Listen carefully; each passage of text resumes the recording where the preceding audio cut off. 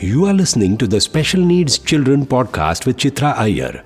Chitra Iyer is a parent of 24-year-old Shravan Iyer, who has epilepsy, cerebral palsy and autism. She is the CEO of MFA and has been helping families with life-centered planning to reach their personal financial goals.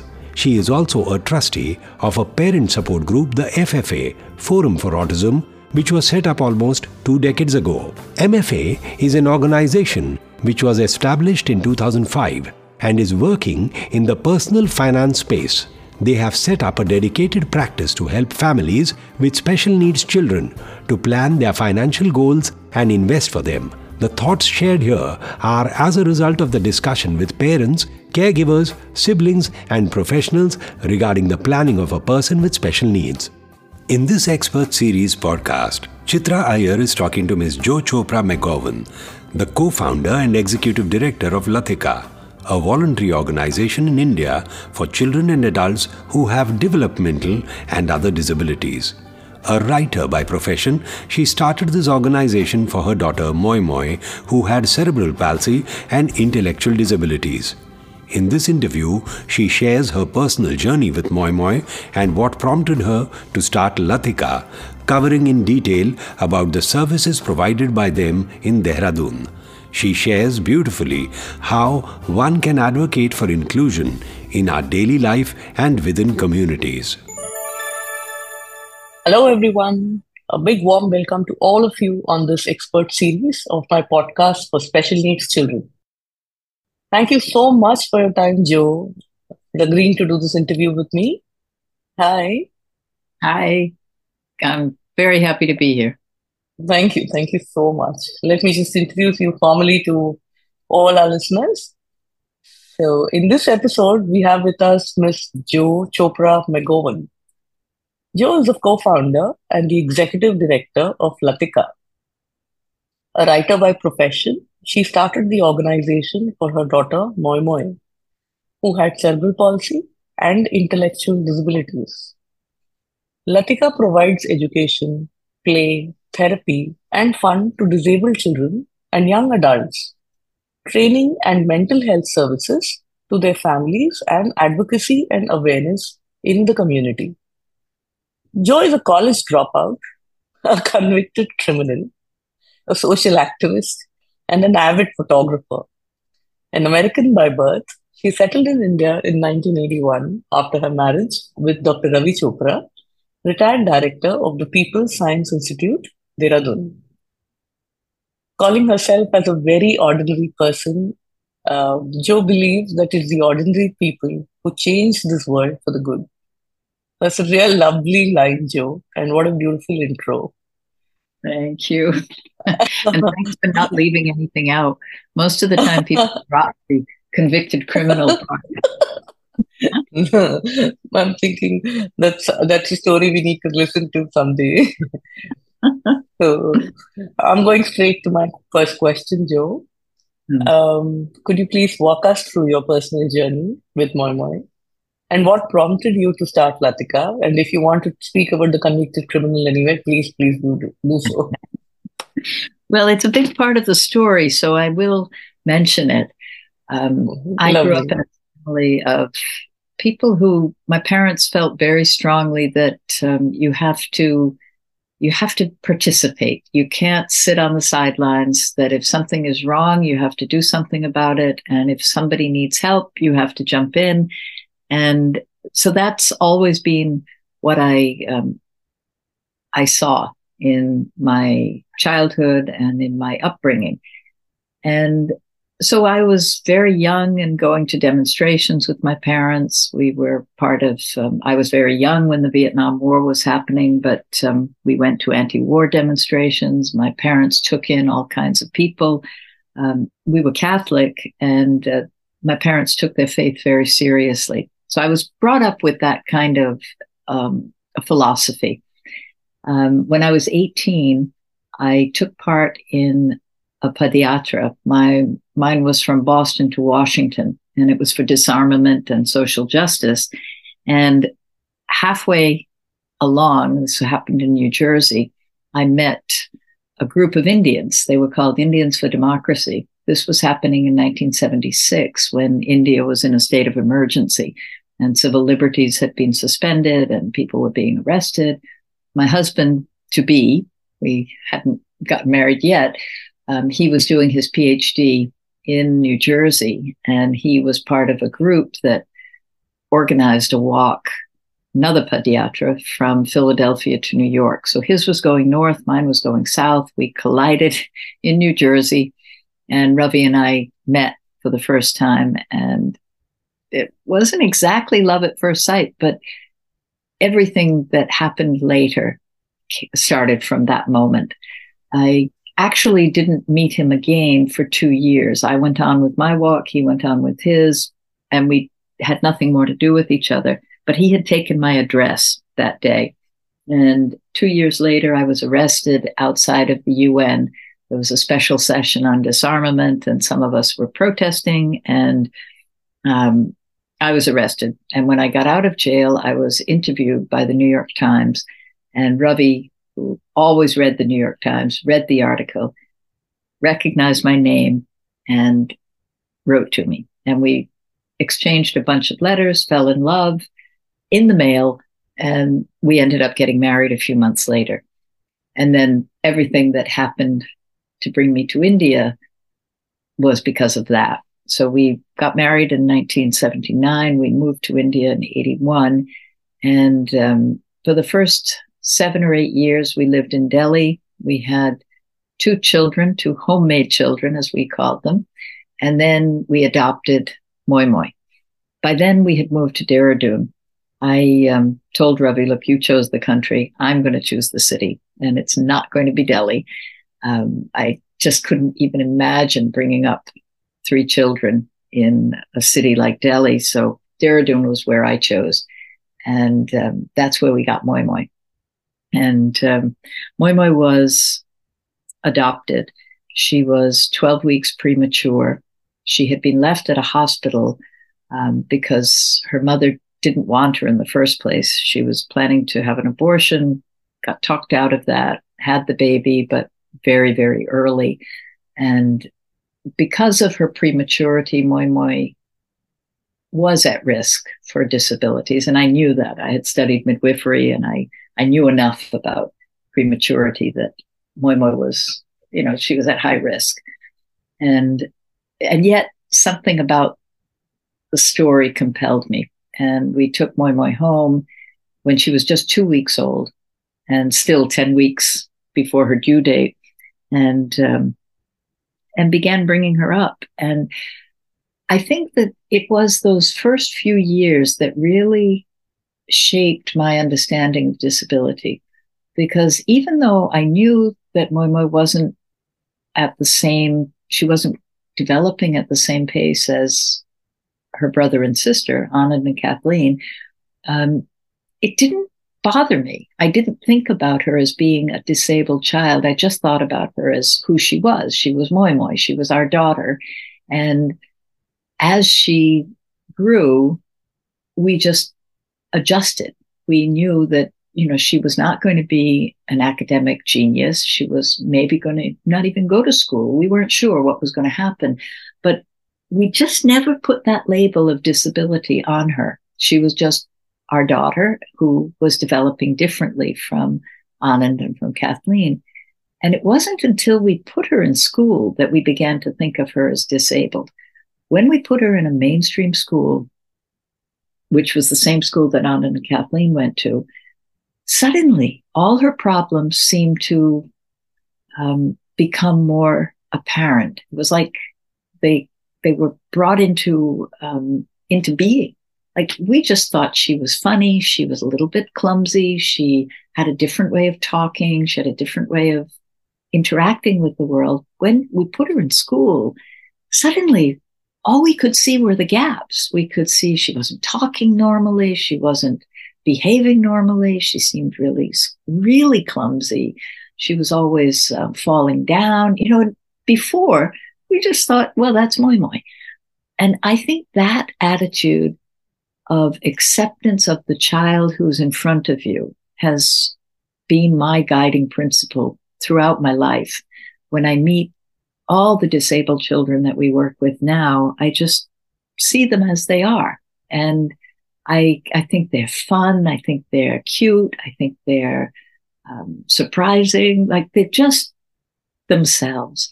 And I think not being a professional in disability at the beginning gave me an edge of just acceptance and just seeing kids for being kids.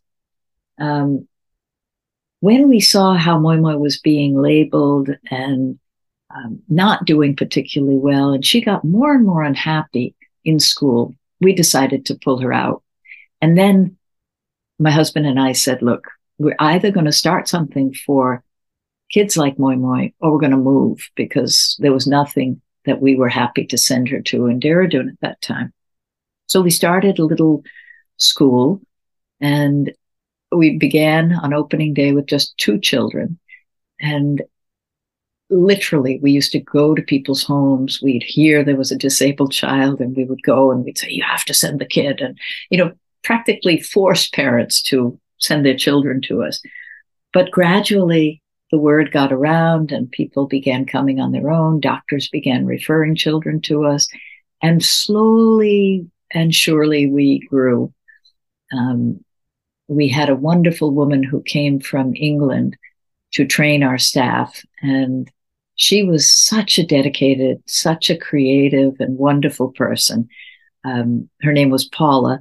And she had that same belief in kids that I had. And she just felt so confident that anybody who had the right attitude could work effectively with children with disabilities. And she trained our staff. She was supposed to come for 2 years. She was on a volunteer program, and she ended up staying for 12 years. She became a huge influence on my children, on me, on the whole foundation and the way that we grew and developed as an organization. We can never repay Paula for everything that she did for us. She was an amazing person. I'm still in touch with her. She's back in England now. But I think her belief in the power of ordinary people influenced the way Latika has developed and grown, and influenced the way all of us interact with children, with each other, with people that we meet now in everyday life. We just recognize that everybody is different. Everybody has got some disability of some kind, whether it's that you're painfully shy, or you brag a lot, or that you're compulsive, or you've got anxiety. Everybody's got something that makes life a little bit tricky for them. And when we recognize that, we feel like we can accept people the way they are and work together in a harmonious way. And that's kind of the philosophy of Latika as it now exists. We're 30 years old.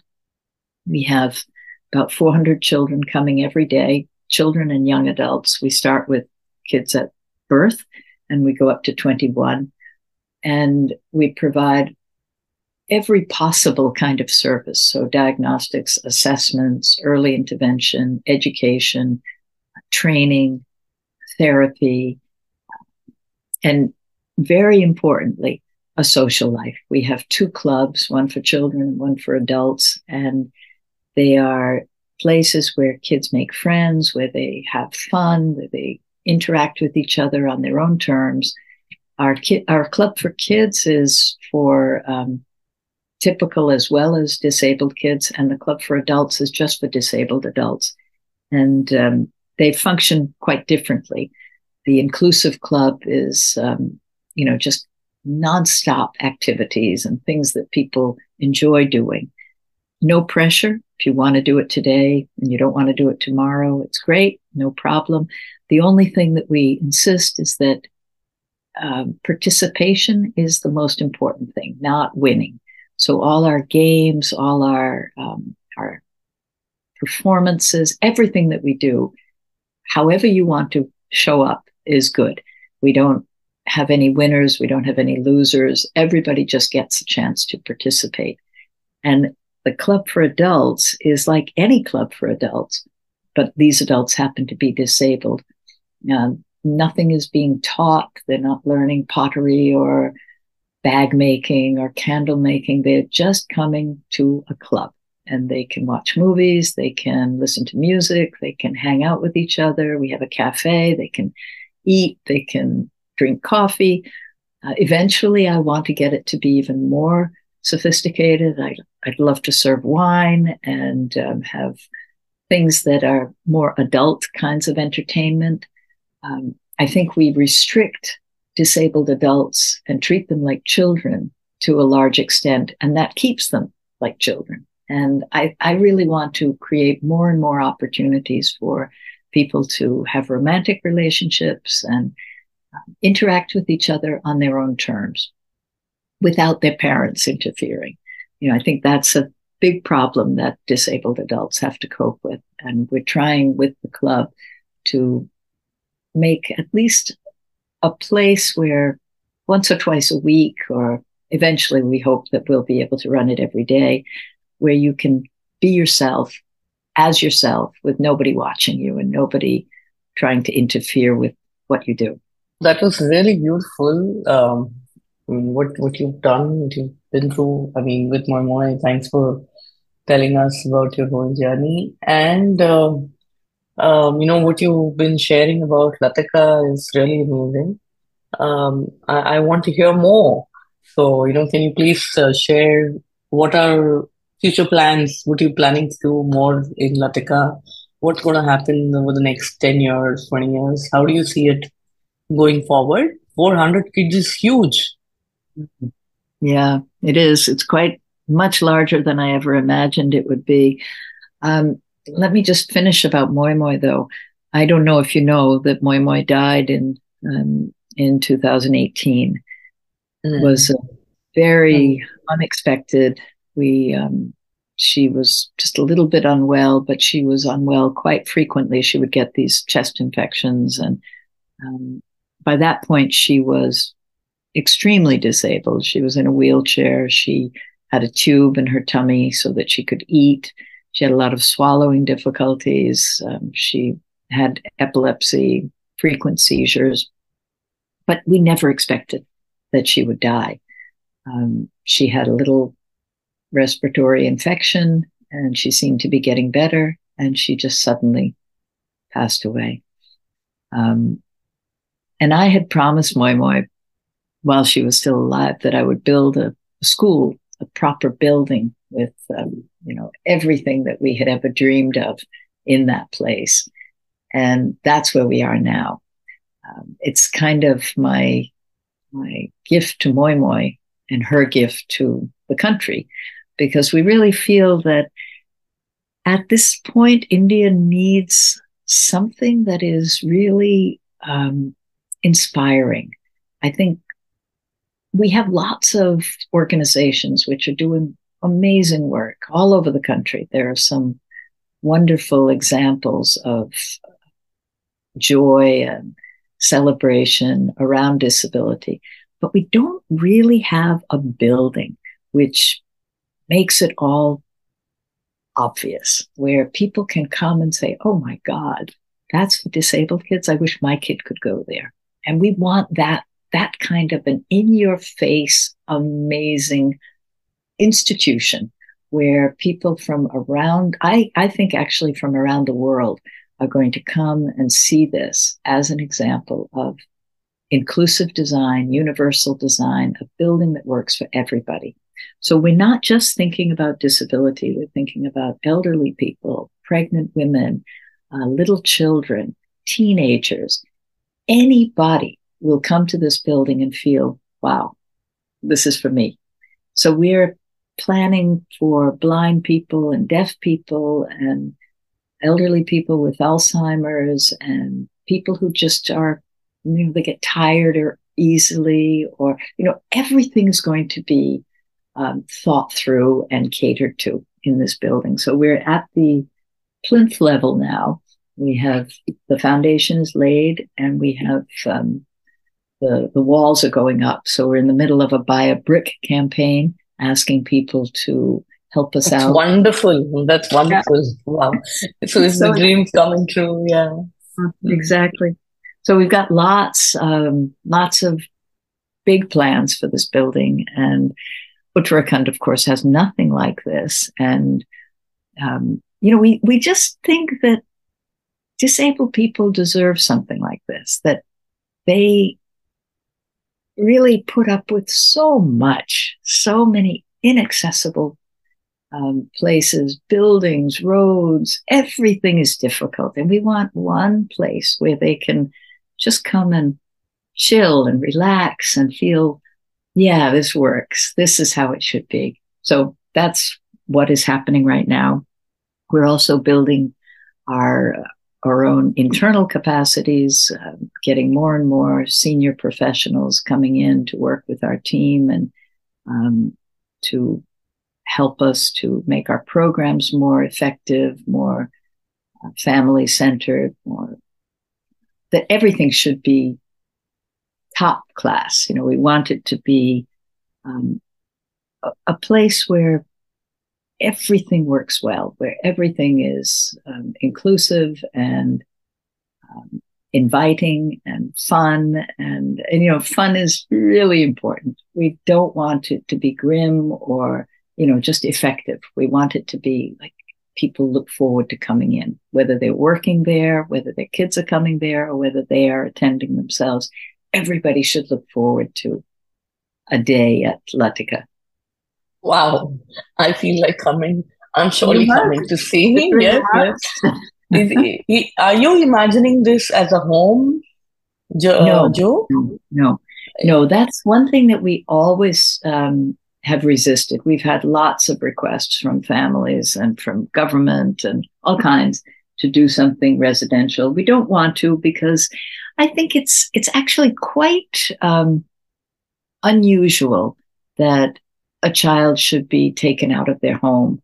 And we don't go beyond adults anyway. We go up to 21.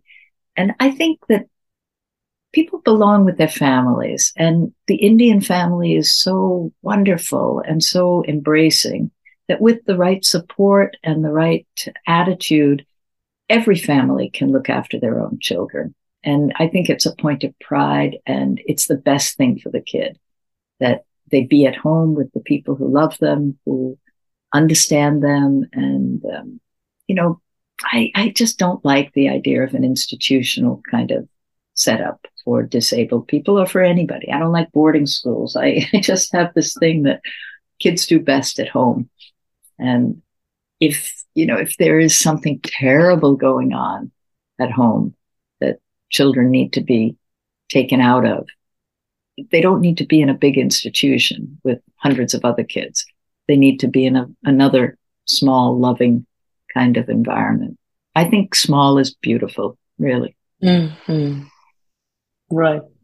So once your kids turn 21, when they become adults, what do they do? What happens after that?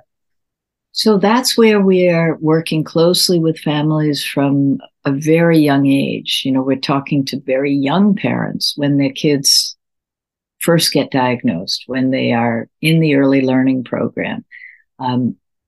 That whole concept of early intervention is really, I believe, more for families than for the children themselves.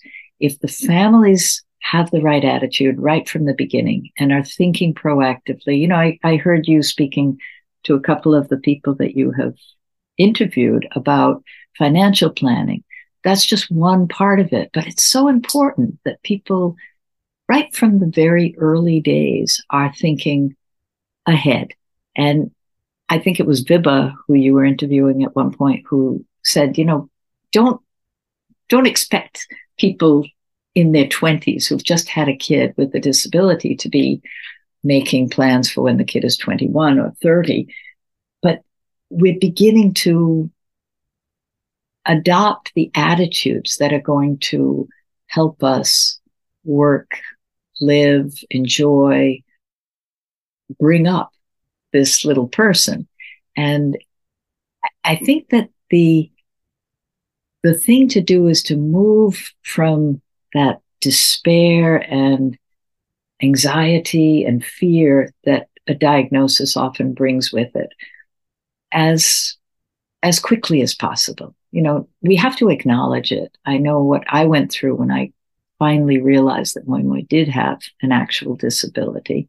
It was terrible. It was a very difficult time. And I went through a lot of grief and sadness and fear and what's the future going to hold for us? And I had to go through that. But that's what we're here for, to help families deal with what they're going through in the most nurturing way possible, and then to move on and to accept the child who is there.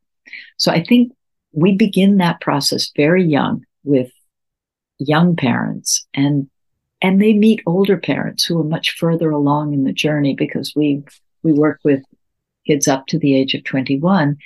Those parents are our best resource. They are the ones who support each other, who guide each other, who, the same way that with typical children, you turn to your friends who are a little further on the journey than you are for advice and ideas and, how do you cope with this? How do you cope with that?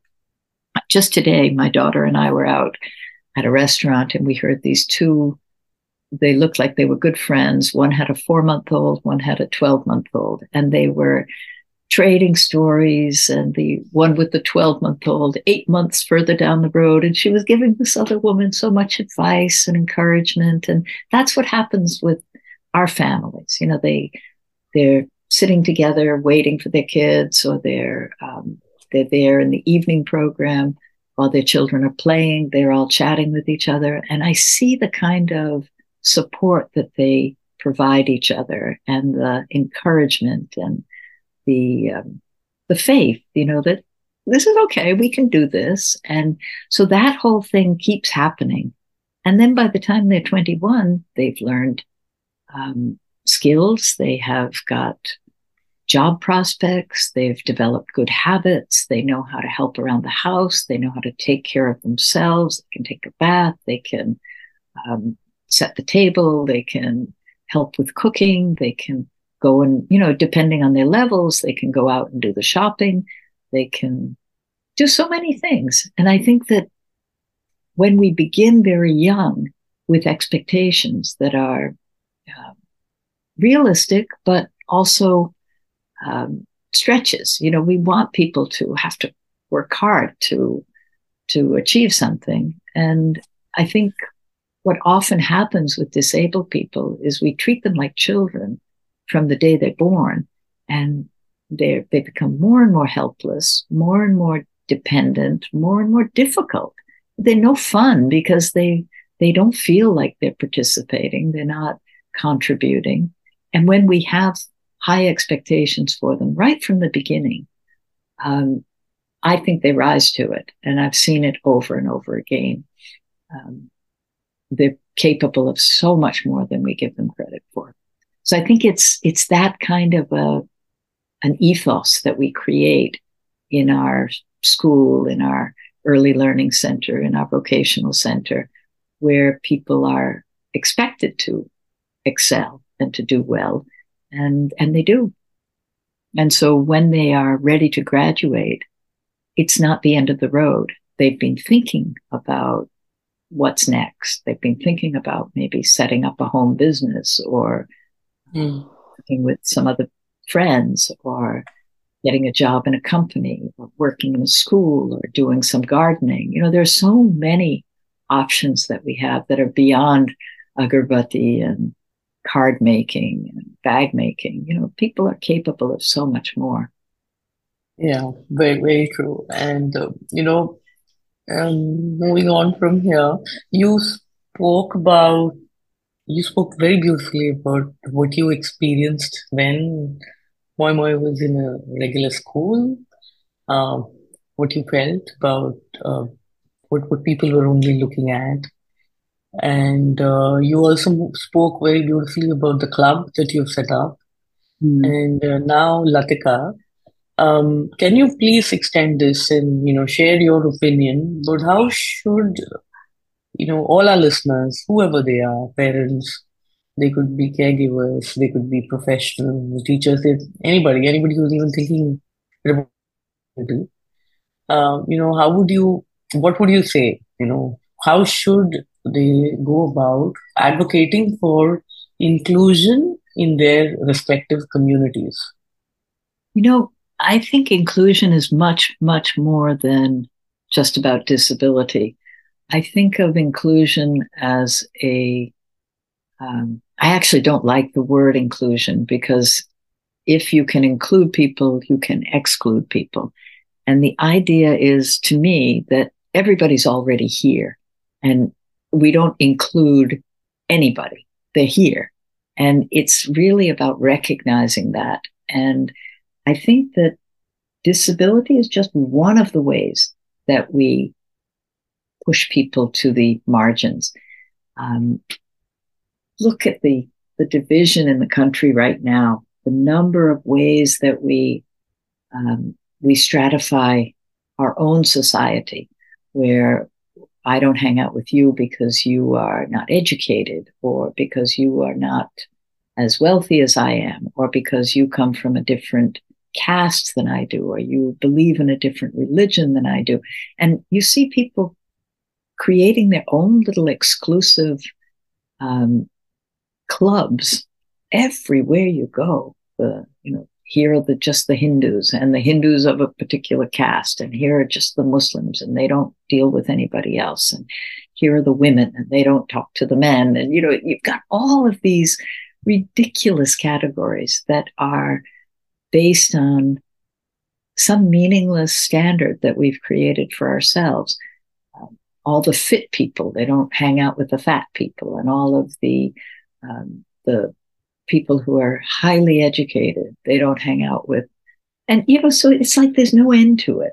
So when I talk about inclusion, I think about, how do we just accept anybody that we meet for who they are, and respect them, and feel that they are as important and they have as complicated a life as I do. We all are so aware of our own thoughts and feelings and ideas, and we give ourselves a lot of respect. We expect other people to treat us well, to notice when we're not feeling good, to be worried about us if we're sick, but we don't extend that to anybody outside of our sphere. So I just see inclusion as a much wider idea than just saying, yes, disabled people can come in here. Like, that is so basic. Of course, disabled people are already here. When we talk about educational inclusion, it always makes me laugh, because there are so many disabled children already in school, and they're not even recognized. The kids with ADHD, the kids with anxiety, the kids who have undergone some kind of traumatic experience, who have been sexually abused or physically abused, or their parents are fighting all the time. They've seen domestic violence firsthand. All those kids are disabled. What else would you call it? And they're all there in the classroom, but we get so worried about a kid with Down syndrome or a kid with autism coming in the class. Oh, we're not ready for that. We can't handle it. But you've got all these other kids that you don't even see. You don't recognize how many children you have in your classrooms who aren't learning well because of their disability, because they've been emotionally abused, or they've just seen too much hard things happening. So I just think inclusion is one of those easy words that is pretty meaningless when you're excluding constantly. I don't like Muslims. I don't like Dalits. I don't like Adivasis. I don't like this. I don't like that. And where does it end? What does inclusion mean? If everybody isn't welcome, then nobody is welcome. That's how I see it. Loved your thoughts. Absolutely. Very beautiful. I hope a lot of people gain some different kind of insight from listening to you. Again, moving on. Based on your observations, what are the three crucial changes you wish to see for disabled children in India in the light of evolving services? I think that all children, I wouldn't say just disabled children, all children need a different way of being educated. I think that our school system is not serving any child well. It's designed for a different purpose than helping children to grow and develop in the best way possible. And I think that the first thing that we need to do is change our expectations and our way of functioning in our schools, because that's such a fundamental experience for children. And it should be an experience that is joyful and where children feel accepted and loved as they are. So that would be my first priority. Second is for all of us adults to be able and willing to model the kind of acceptance we want for disabled children for everybody. What I was just talking about, religion or caste or background, language, educational level, all those things should be meaningless when we meet an individual. You know, you may have your friends from a particular category because that's the kind of person you want to hang out with, but it shouldn't mean that you don't respect everybody. And I think that when we can begin to model that respect for any human being that you meet, children will automatically start to reach out to each other more. They will, kids pick up from their adults in their lives the attitudes that they're going to move through life with. So if your parents and your aunts and uncles, your grandparents are rigid and non-accepting, that's how the kids are going to be too. And so some children will always be left out. And that is so easy to do to disabled children because they're easy to target. You can make fun of them. You can humiliate them, make them targets.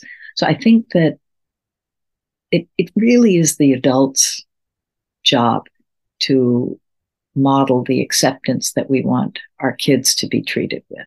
So we have to do it first. That would be the second. And the third is just to understand how different children learn, how there is no typical child. There is no one way of being in this world.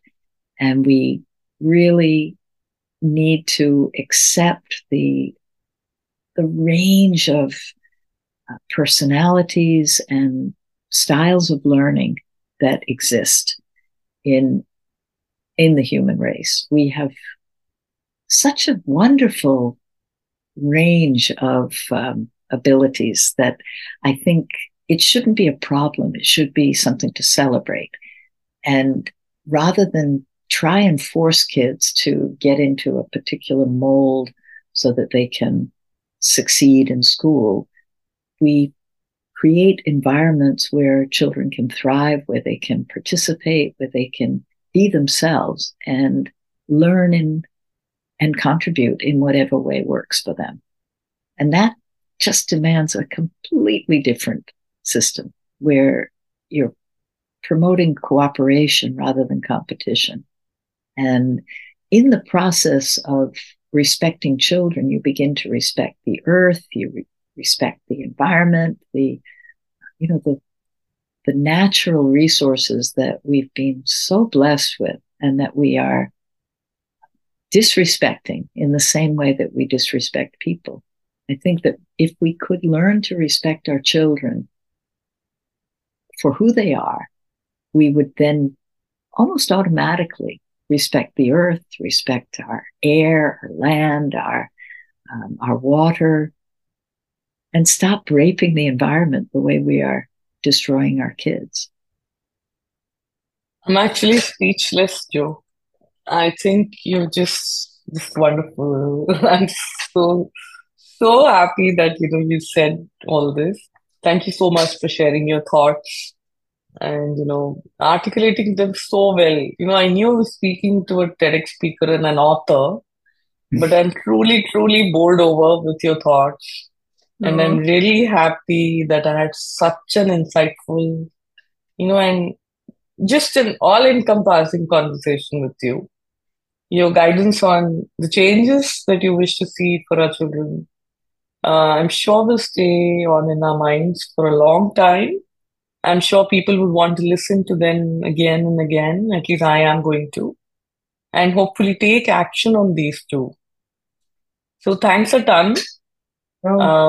This interview is going to help the entire community with how to improve, their own lives and the environment, all around our children, or everybody who's involved.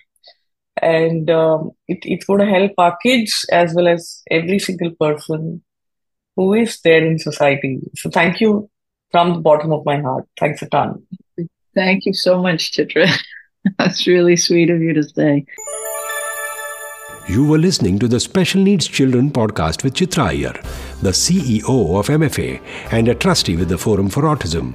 If you find this podcast relevant and interesting, it will be great if you leave a review, share, like and subscribe. You can also let us know if there is any specific topic that you would like us to cover. Feel free to email her on chitra.iyer@myfinad.com, or you can call her on 9833 785 892. That is 9833 785 892.